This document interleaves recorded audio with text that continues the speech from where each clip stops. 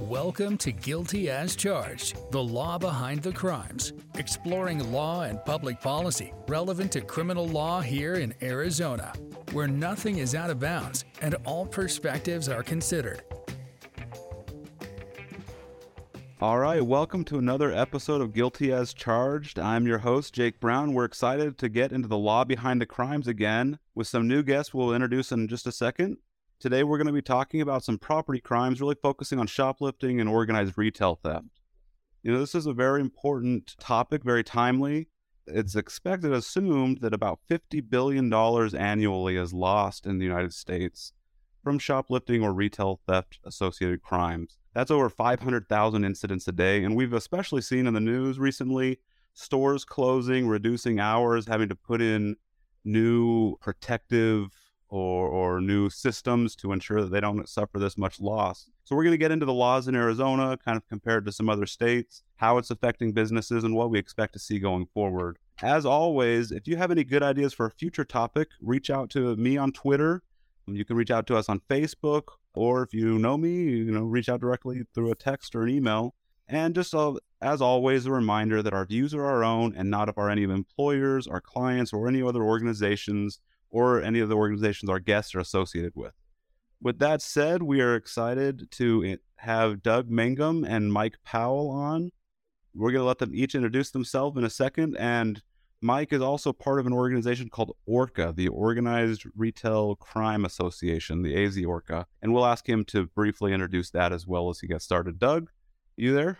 I am. Thanks, Jeff. All right, Doug. Do you mind introducing yourself real quick? I'd love to. My name's Doug Mangum. I've been a prosecutor for almost 10 years, and over the last about 7 years focused a lot on fraud, specifically organized retail theft and shoplifting. I think this is a great, timely topic, something I've been involved with quite a bit. I started out in high school. I worked at a grocery store, so I kind of got the perspective from retail aspect, and then coming up through law school, and now the last few years working here, I've enjoyed my partnership with various retailers, law enforcement, as we try and combat organized retail theft and shoplifting here in Maricopa County. Thank you, Doug. I was a little worried there when you were talking about your experience with shoplifting. You mentioned high school, that maybe you were going to admit to a crime, but I'm glad you went where you went. So, Mike, are you there and you want to introduce yourself real quick? Yeah, Jake, thanks. Appreciate the opportunity to come on today. Yeah, I'm Mike Powell with the Kroger Company. I'm a senior organized retail crime manager for Kroger. I've been with the company a little over 10 years, and I'm a leader of ORC managers across the nation that work organized retail crime cases. The overall goal of our team is to diligently work to disrupt and dismantle organized criminal networks and ORC activities. So we're really excited to be here today. Just a little bit back before Kroger, I spent 26 years with Tempe Police Department and retired back in 2012. So I'm glad to be here. Perfect. Thank you. Can you talk to us a little bit about AZ ORCA as well and what that is and how you're involved? Yes. AZ ORCA, or the Arizona Retail Crime Association, the membership is made up of retail and law enforcement investigators.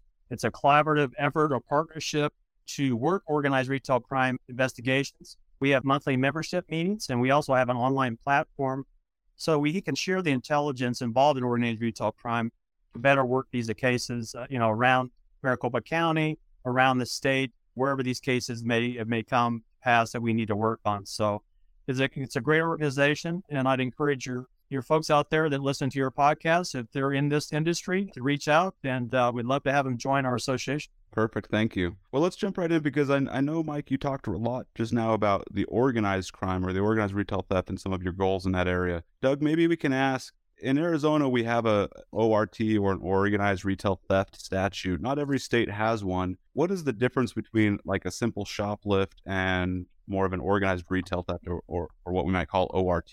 Yeah, so, shoplift, a lot of people, the easy explanation of shoplift is you go into a grocery store, you go into really any store, and, maybe a kid puts a candy bar in his pocket and walks out and just fails to pay for it, and then he eats the candy bar. That could be a simple shoplift incident. Organized retail theft is a little bit more. It's shoplifting plus. Organized retail theft is whether it's an individual working alone or with someone else, going into retail stores And instead of removing, say, just one candy bar or one item, they're removing 20 or 30 of them, and then they're coming out and then they're selling them to their friends on the street, using the candy bar scenario. We see there's a lot of different products, whether it's baby formula, whether it's liquor, whether it's Tide.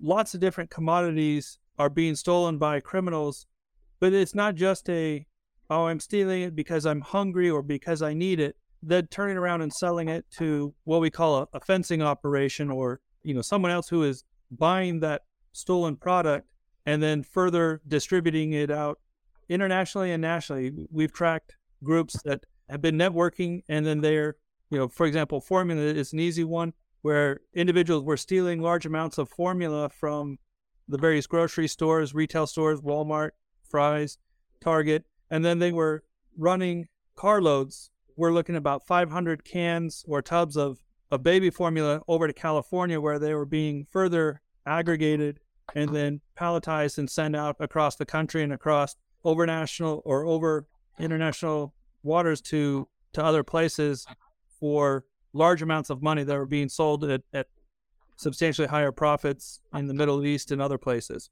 So what specifically in the statute is it that makes it organized? Is it the reselling afterwards? Is it the transmitting it over, out of county or out of state? Is it the number of people involved? What distinguishes shoplift specifically from the organized retail theft?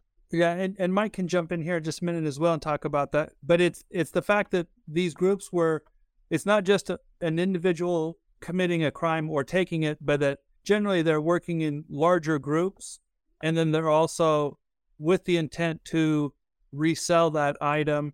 The statute does allow for using an artifice or a device as well, but generally it's because they're groups of individuals that are working with what we call fencing operations or e-commerce sites to then redistribute that stolen product, whereas a simple shoplift would be more of you took it, and mostly you're using it for your own personal consumption as opposed to reselling it or trading it. And I think most of our listeners will know, but just to clarify then, so shoplifting we're talking about a misdemeanor level, class 1 misdemeanor, and organized retail theft, is that a class 4 felony?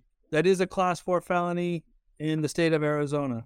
And I guess I should clarify, shoplift as well could be a felony depending on the amount stolen, is that right?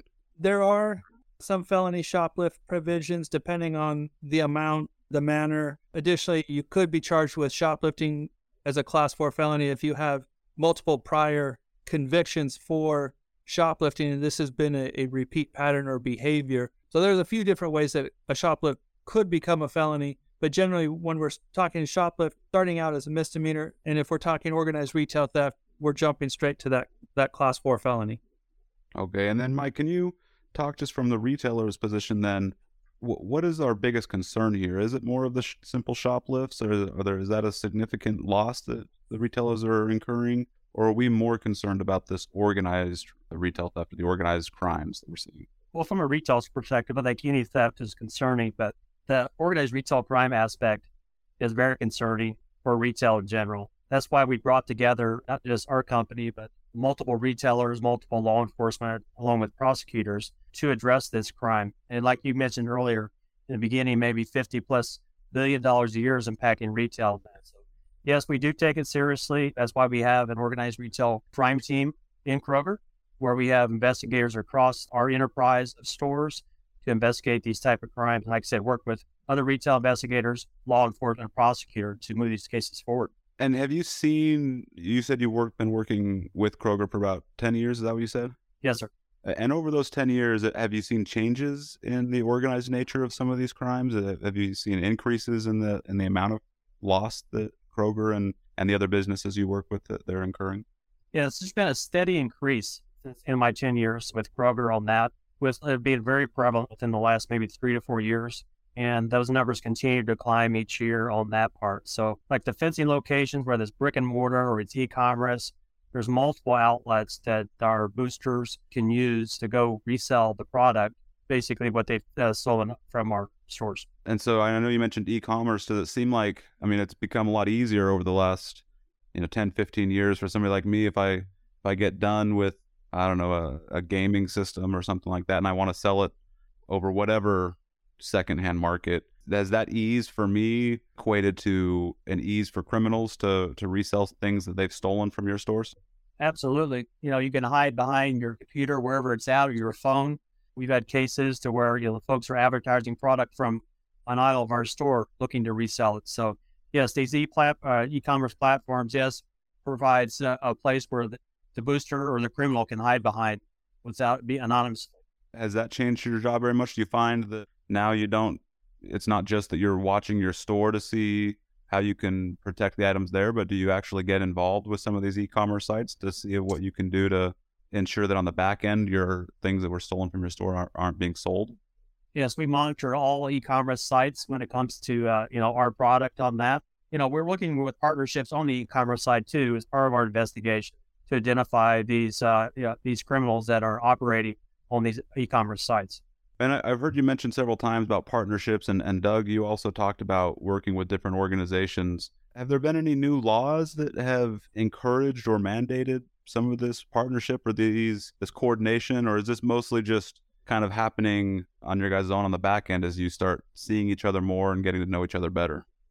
Certainly some of it is organic, but in 2021, July of 2021, the Arizona State Legislature created a task force at the Attorney General's office and appropriated, I believe, $1.5 million to that task force to help. And in part, that became necessary because of we saw increased trends where criminals, they don't obey jurisdiction or boundaries. They don't say, I'm only going to shoplift from a Fry's store in Mesa.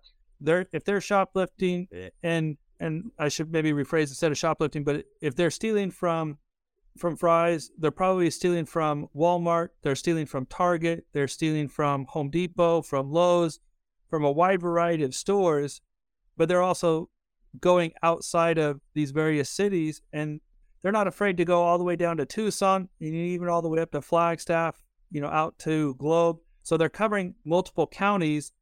And as part of some discussions with her name is Michelle Ulmer, who's the president of the Arizona Retail Association, we started moving forward trying to get a task force created.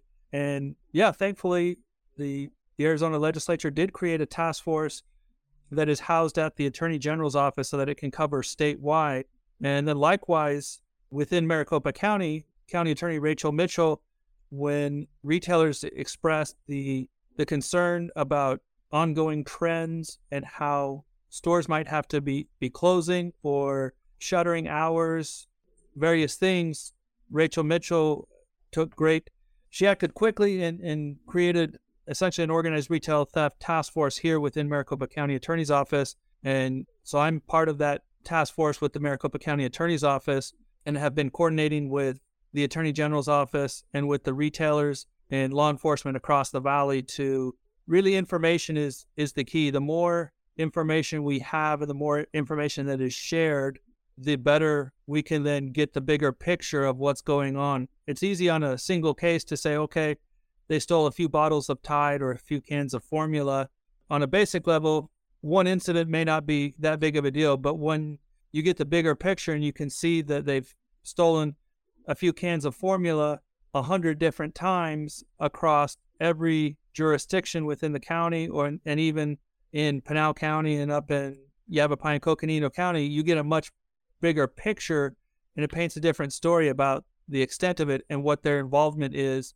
And so the greater information, the greater we're able to build a case and then hold them accountable and do what we need to do to try and protect these communities. And I guess, again, it's important to recognize here, you mentioned different jurisdictions, that typically a shoplift, as long as it's charged as a Class 1 misdemeanor, would be handled not at the county level, but at a city level, or possibly the justice courts, depending on who investigated it. But most often it's going to be a city level. But then you're talking even more than just aggregating at the county. You're saying that some of these groups or individuals are then even going intra-county between different counties and committing these crimes. And so that task force is helpful. And Mike, I think I heard you mention earlier that you actually are over Kroger from a larger perspective than just Arizona, but even nationally. Have you seen the benefit of collaboration? And do you have any examples of times when collaborating whether with prosecutors or with other stores or law enforcement, has enabled you to be more effective at your job and finding and prosecuting these criminals? I'm going to go back to the Easy Orca out of Arizona, but there's multiple orcas around the U.S. So we're using that as one of the tools to collaborate among law enforcement, retail investigations. So that's been a big plus in this last year and a half that multiple, like I said, across the U.S. We've stood up the Organized Retail Crime Association on that. So that's been a great tool of sharing of intelligence and information across not just state boundaries, but across from coast to coast when it comes to that type of thing. So I've got an example here, if you'd like me to share a recent Kroger case, and I can share with you how that might have worked. Yeah, that'd be perfect. Yeah, we had a recent case out of Chicago that was led by Kroger ORC manager up there in partnership with multiple local, state, and federal law enforcement, as well as multiple other retailers on that investigation. So it was about a year-long investigation, which led to not just the Chicagoland area, but also into California, into New York, and other locations. So anyway, how this investigation this recently came to a resolution when there was multiple law enforcement, multiple search warrants served in those three states, and that part ended up in over a $7 million seizure of product that was recovered by the law enforcement retail investigation team. So this is just one example of how the partnerships have built, just not locally, but across nationally on that to attack and combat organized retail crime. Wow. And so when you're talking $7 million, I mean, where do you even store that kind of product? I mean, I don't know what like a typical Kroger store has in its inventory, but I mean, $7 million has to be a significant amount of inventory. Where do they store that, and what kind of products are we talking about?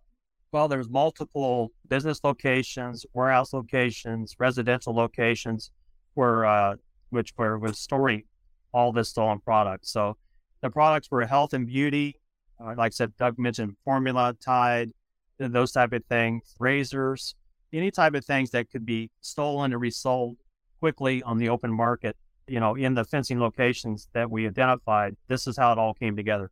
I heard both in Doug's example and in your example, I think you guys both mentioned California. Obviously, California has been in the news a fair amount recently. I mean, I've seen several viral videos of people walking into either CVS or Walgreens stores and just filling up trash bags full of items, maybe some of those health and beauty items that you're talking about, Mike. I've read, and there's news accounts of stores, major retail stores reducing hours, citing specifically to some of the losses that are being incurred in these retail theft instances. This weekend, I just read about another company, Cotopaxi, which is apparently a high-end outdoor retailer. Since it's high-end, I've never been there, but they closed their San Francisco store and again specifically cited theft-related crimes and how they'd been targeted multiple times in the short period of time they'd been opened there, and they just left. And so I guess I wanted to talk a little bit about what are the differences between California and Arizona that kind of keep some of those crimes from coming here, or maybe we're seeing the same problems. I can't say that I'm well versed in California state laws, but one thing that makes a big difference is going back a few years ago, you had several county attorney or district attorneys in California that made it publicly known that they were not going to prosecute property crimes, and they cited to shoplifting type incidents that they said, we want to focus on the more violent and other criminal acts, which certainly is understandable. No one wants violence in their community, but by doing that, emboldened individuals that, if they're not going to prosecute, then I can go in and take what I want. I know also, not quite California, but New Mexico has some similar statutes, but I think their felony threshold is $2,000. And in speaking with various retailers, essentially that just means retailers are giving out $2,000 to those that want to go in and take it, and not much is being done to hold them accountable. In Arizona, they're fairly similar, but Arizona, certainly in its application of it, we have, at least within Maricopa County, we have a county attorney who understands the need for accountability. We have an attorney general in the legislature who has created this task force to address this growing concern such that we don't get out of control. We don't want to become known for having high high crime. And it is not just the crime, but there's a lot of other factors for it that, if you're losing, $1 billion in the state of Arizona to organized retail theft loss in a year, that's equating to tens of millions of dollars in lost tax revenue to then counties and cities. And so to the extent that, even some smaller cities, maybe they're missing out on $50,000 of lost tax revenue. Well, that $50,000 could mean quite a bit of infrastructure. It could mean better roads. It could be a full employee's salary. It could be lots of different things, new stoplights. And so the fact that where you're missing out on that money, local and county and state governments are now realizing that property crimes is something they really need to take serious, and that there is value in holding people accountable, because we don't want to essentially give individuals a free check for whether it's $1,000 or $2,000 or whatever that threshold is. By announcing that you're not going to prosecute those kinds of crimes, you just encourage it. We want the opposite effect here in Arizona. We're hoping that individuals will get the word out that we do prosecute these kinds of crimes, and that they'll tell others that, hey, every time I go into a store and I'm stealing stuff, turns out I'm getting arrested and I'm getting held accountable. Maybe it starts out as a misdemeanor for a few times, but once they start getting felonies and or having to serve time and they're paying that restitution back, hopefully they're thinking twice about actually stealing from stores in Arizona, and that we can keep control and keep a little bit more law and order, as well as keep some money in our pockets for county and city governments. Not to mention the savings to consumers and people that go to those stores to purchase items. Absolutely. If I hear what you're saying, I guess I'll just add, I think the National Association for Shoplifting Prevention, their numbers, they say people are only arrested 1 out of every 49 times that they commit a shoplift. And so if we can reduce that number to get some people to be a little bit more worried about committing it in the first place, then maybe we could save some of the money that you're talking about. But overall, it sounds like you're saying there's kind of 2 factors when we're talking about both the investigation and then prosecution of shoplifting or organized retail theft related crimes. And one of them is the laws that they have. And there might be some of those differences between Arizona and California, specifically related to the organized retail theft aspect. But maybe more importantly, what sounds like you're focusing on, if I'm not misunderstanding, is how those laws are then applied can make a big difference. And I think you're right. I think there were at least 2 district attorneys, one in LA and one in San Francisco, that either severely limited the amount of prosecutions they were going to engage in, or specifically in LA, I think they just said, we're not going to prosecute this kind of crime anymore. Yeah. And that's exactly it, that they did announce that they weren't going to prosecute it. And that district attorney's office has now taken that back and said it's gotten actually really bad. And so now they've started to enforce it, but they're playing catch up and trying to hold people accountable when they've said that they weren't going to. And real quick, Jake, I wanted to touch back on information. You bring up how the National Association talks about maybe we're only catching them 1 in every 40 to 50 times they might commit a crime. Well, that goes back to information sharing. The greater information that we can share between municipal prosecutors at a city level, between county prosecutors on the county level, between prosecutors on a state level, as well as the retailers, they are able to see all of these events across all of their stores in multiple counties. Arizona is lucky that we have a much greater collaboration, that over the last few years, we have increased the amount of information sharing between retailers, law enforcement, and prosecution, so that hopefully we're capturing, instead of 1 in maybe 40 to 50, we're going to capture 1 in 20. And therefore, if we can capture that, we're able to, again, build better cases. We're able to get restitution for those stores, but then we can hold people accountable, and we can change that hopeful outcome and protect the retailers, protect that economic base. And additionally, in smaller communities, as maybe smaller communities, they have a tougher time weathering those big financial storms. A larger retailer might be able to suffer a greater loss and can increase prices, but some of these smaller retailers that are within the communities, smaller, what we call mom and pop shops, are not able to financially weather those storms. And then what happens is they close their business, and then they have vacant property. So there's blight, there's additional crimes that happen. You have squatters, you have additional violence that can happen. And so it just creates further decay in that community and places an additional burden on those community members who relied on that store for their provisions. And now they have to go greater distances, incur greater costs, and not to mention the additional crime that it might bring to their community. Hey, Jake, if I could jump in here a minute, we're talking about the economic impact of organized retail. I got some local Arizona numbers I'd like to share with you. Oh, that'd be great. Part, if that's good. RELA, which is the Retail Industry Leaders Association report, it just published that each state they went through and the impact of organized retail crime. Well, Arizona in 2021, over 1.3 billion in losses in sales leads back to organized retail crime. Over 14,000 jobs lost, and over 766 million in lost wages. So Doug was talking about the economic impact, of small to to our larger communities on that part, but this is also affecting jobs and sales tax and all those things and lost wages. So it really, really impacts all areas of the economic side of our residents in Arizona. Yeah.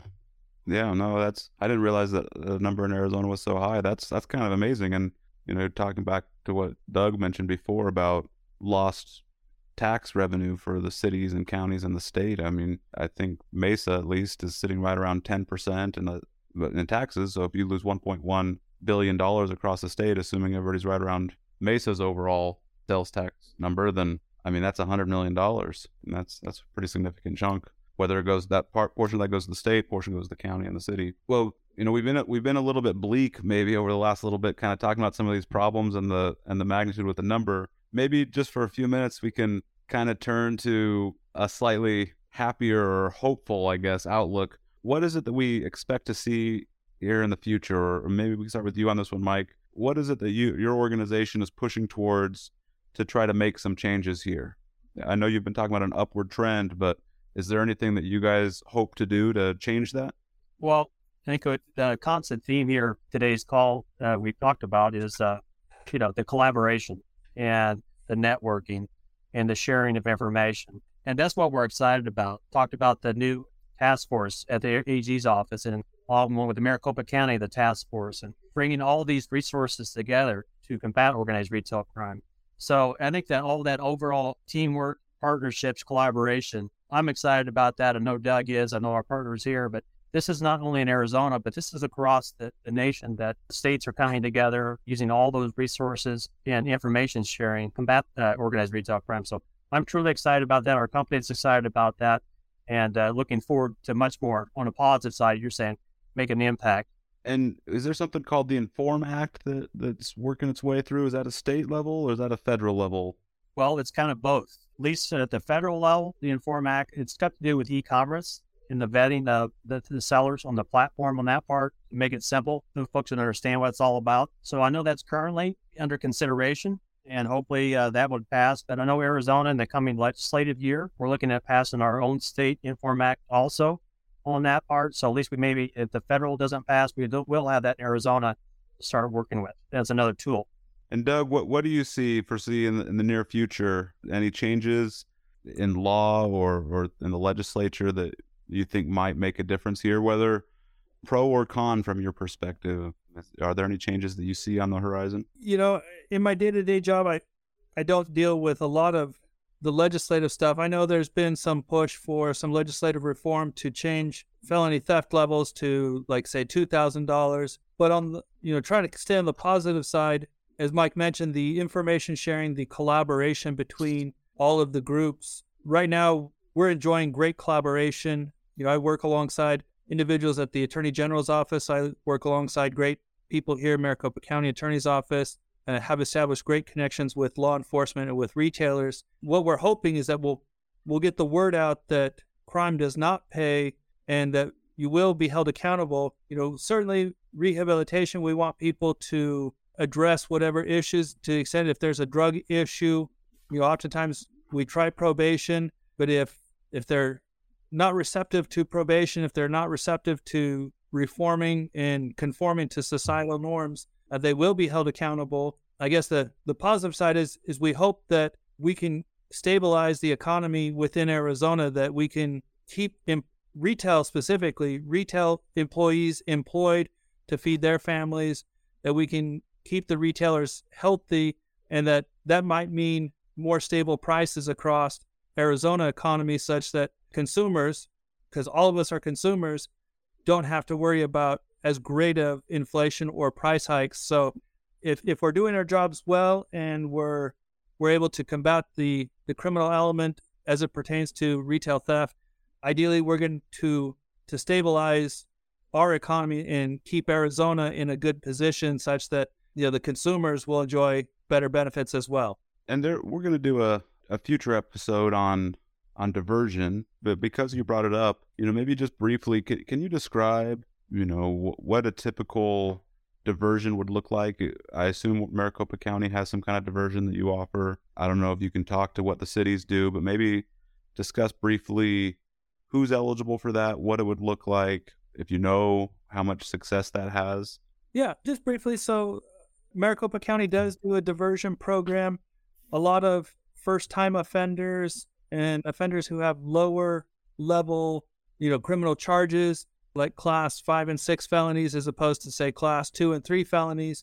Especially if it's drug oriented, Maricopa County is trying to offer diversion to help individuals get counseling, substance abuse treatment. As part of the diversion program, they sign up to attend various classes, counseling, treatment specifically, and the idea being that they can address the counseling issue, the substance abuse issue, so that they are removed from the criminal element. And if they're successful in completing their classes and doing what is asked of them as part of the diversion program, then the county attorney's office will dismiss with prejudice, meaning that we can never file that case again. And so we dismiss the case, and so they end up not having any sort of conviction, whether it's a misdemeanor or felony. Just recently, we're trying to remove a little bit of some barriers that on individual cases where maybe they started and for some reason were not able to complete their classes. They weren't able to do everything. Unfortunately, we know that relapse is real. People do fall back in bad habits, and substance abuse is a big problem. It is not an automatic disqualifier. We're trying to find ways that we can keep people in diversion and get that counseling, get that treatment, such that if they can get treatment, that they're not going to be back involved in the criminal courts. I don't have data on success rates, whether it's 50 or 70, but from my understanding, it is a good percentage of people that do complete the diversion program are successful, get their cases dismissed. As far as recommitting crimes, I think it's a pretty high rate of individuals that once they complete a diversion program, looking 2-3 years later, they have not been involved in the criminal justice system. So that's good. That's what we want. We don't want them involved in the criminal justice system. But I know the county attorney is always looking at ways that we can, think outside the box, think of ways that we can try and resolve cases. The more repetitive it is in nature and higher dollar values, it starts to get a little bit more difficult. I know in part for our diversion program, the restitution has to be a known number, and the individual has to be able to pay like 50% of the total restitution amount up front, and then have the ability to make payments on the remaining balance rather quickly. We are looking at different ways to still allow other individuals in diversion.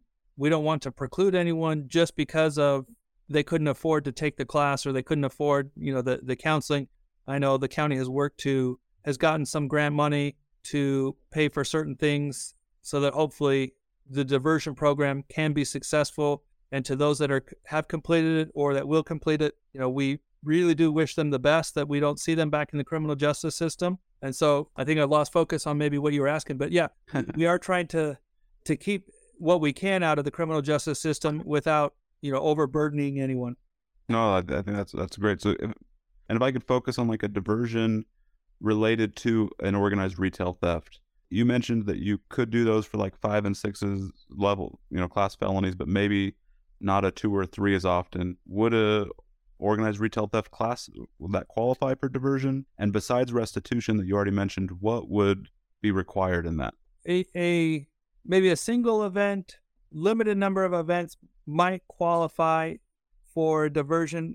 What it is, we're trying to look more at the person and what is their need, what is their risk assessment as far as their likelihood to recommit crimes, their likelihood to be rehabilitated. So we're looking at the individual. We're taking into account lots of different things. And some of that information would have to come then from their defense attorney about their prospects for rehabilitation. And then again, with the restitution, really what that would look like. And I know we've talked a little bit about, for example, in the DUI realm, a lot of people take the MAD impact or the Mothers Against Drunk Driving, and there's a class and there's a fee that's associated with it to help them understand the impact. We don't have the same kind of impact class for organized retail theft yet. Maybe that's something that will come together, but they go through a screening process to help them, I guess, understand and discover more about themselves, and then what counseling and treatment would be best suited, whether that's a cognitive skills class, whether that's parenting class, whether that's a financial class. So there's a couple different classes that are offered. And so depending on their assessment and their screening, then the classes are tailored towards them. A few different factors. There's, I think, anywhere between 10 and about 16 different counseling sessions or classes that they have to do. And if they're able to successfully complete all of their classes, that program, they get a certificate, and then we get notice and we dismiss the case. And Mike, I guess I'll just ask you about restitution. Doug mentioned a couple times restitution there. What does restitution mean for these retailers, and how is that helpful for you all? Well, it's really important to the retail to collect and hopefully at least to recover some of our losses related to organized retail theft on that part. So yeah, it's an important part. Doug has been a real advocate for the retailers from the county attorney's office when it comes to our cases that we've worked closely with him on to require the restitution from the defendants on that part. And we'll take it in whatever amounts. It may be $10 a month, it may be $50 a month, but getting something back from that would kind of reestablish, our losses on that type of thing is very important to us as a retailer. Well, thank you both so much for joining with us today. It's been really helpful to understand both from a legal and a prosecution perspective, and also from both, Mike, I consider you a representative of kind of law enforcement, quasi-law enforcement, and the victims of these crimes, which sometimes I know we don't really consider corporations as victims, but under Arizona law, obviously they are. And I appreciate both of your perspectives. I'll give you each just a minute or two if you want to have a last word, but thank you for coming. Doug, do you have anything else you want to add? No, just thank you. I do appreciate the collaboration between retailers, law enforcement, and that's probably what I'm most excited about is the continued collaboration and information sharing so that we can capture the big picture, we can understand, and the better we understand what's going on and who's involved, I think the better we can then hold them accountable and take the appropriate action to keep our community safe and do what's right by our citizens of both Maricopa County and the state of Arizona. Mike, is there anything you wanted to add or anything you think that important that we missed? No, Jake, I'll just say I appreciate the opportunity to come on and talk about organized retail crime today and kind of share the impact, what it has on the retail part. But like Doug is talking about, all the collaboration, all the different tools that's been provided for Arizona. Arizona's at a good spot. Like I said, I cover multiple states, and we're lucky to have the task forces from the EG and from the county level now to help partners with law enforcement and the retailers on these type of investigations. So thanks again. I appreciate your time and having the support today. All right. Thank you to you both. And thank you for joining us on this other episode of Guilty as Charged. We hope that you'll continue joining us in future episodes. And as always, if you have any ideas for a future episode, please reach out and let us know. Thank you. Thanks for joining us today on Guilty as Charged. Please subscribe to our podcast to get more great discussion about law and crimes specific to Arizona, and also get access to Arizona Supreme Court audio. You can find Jake on Twitter @JacobBrownAZ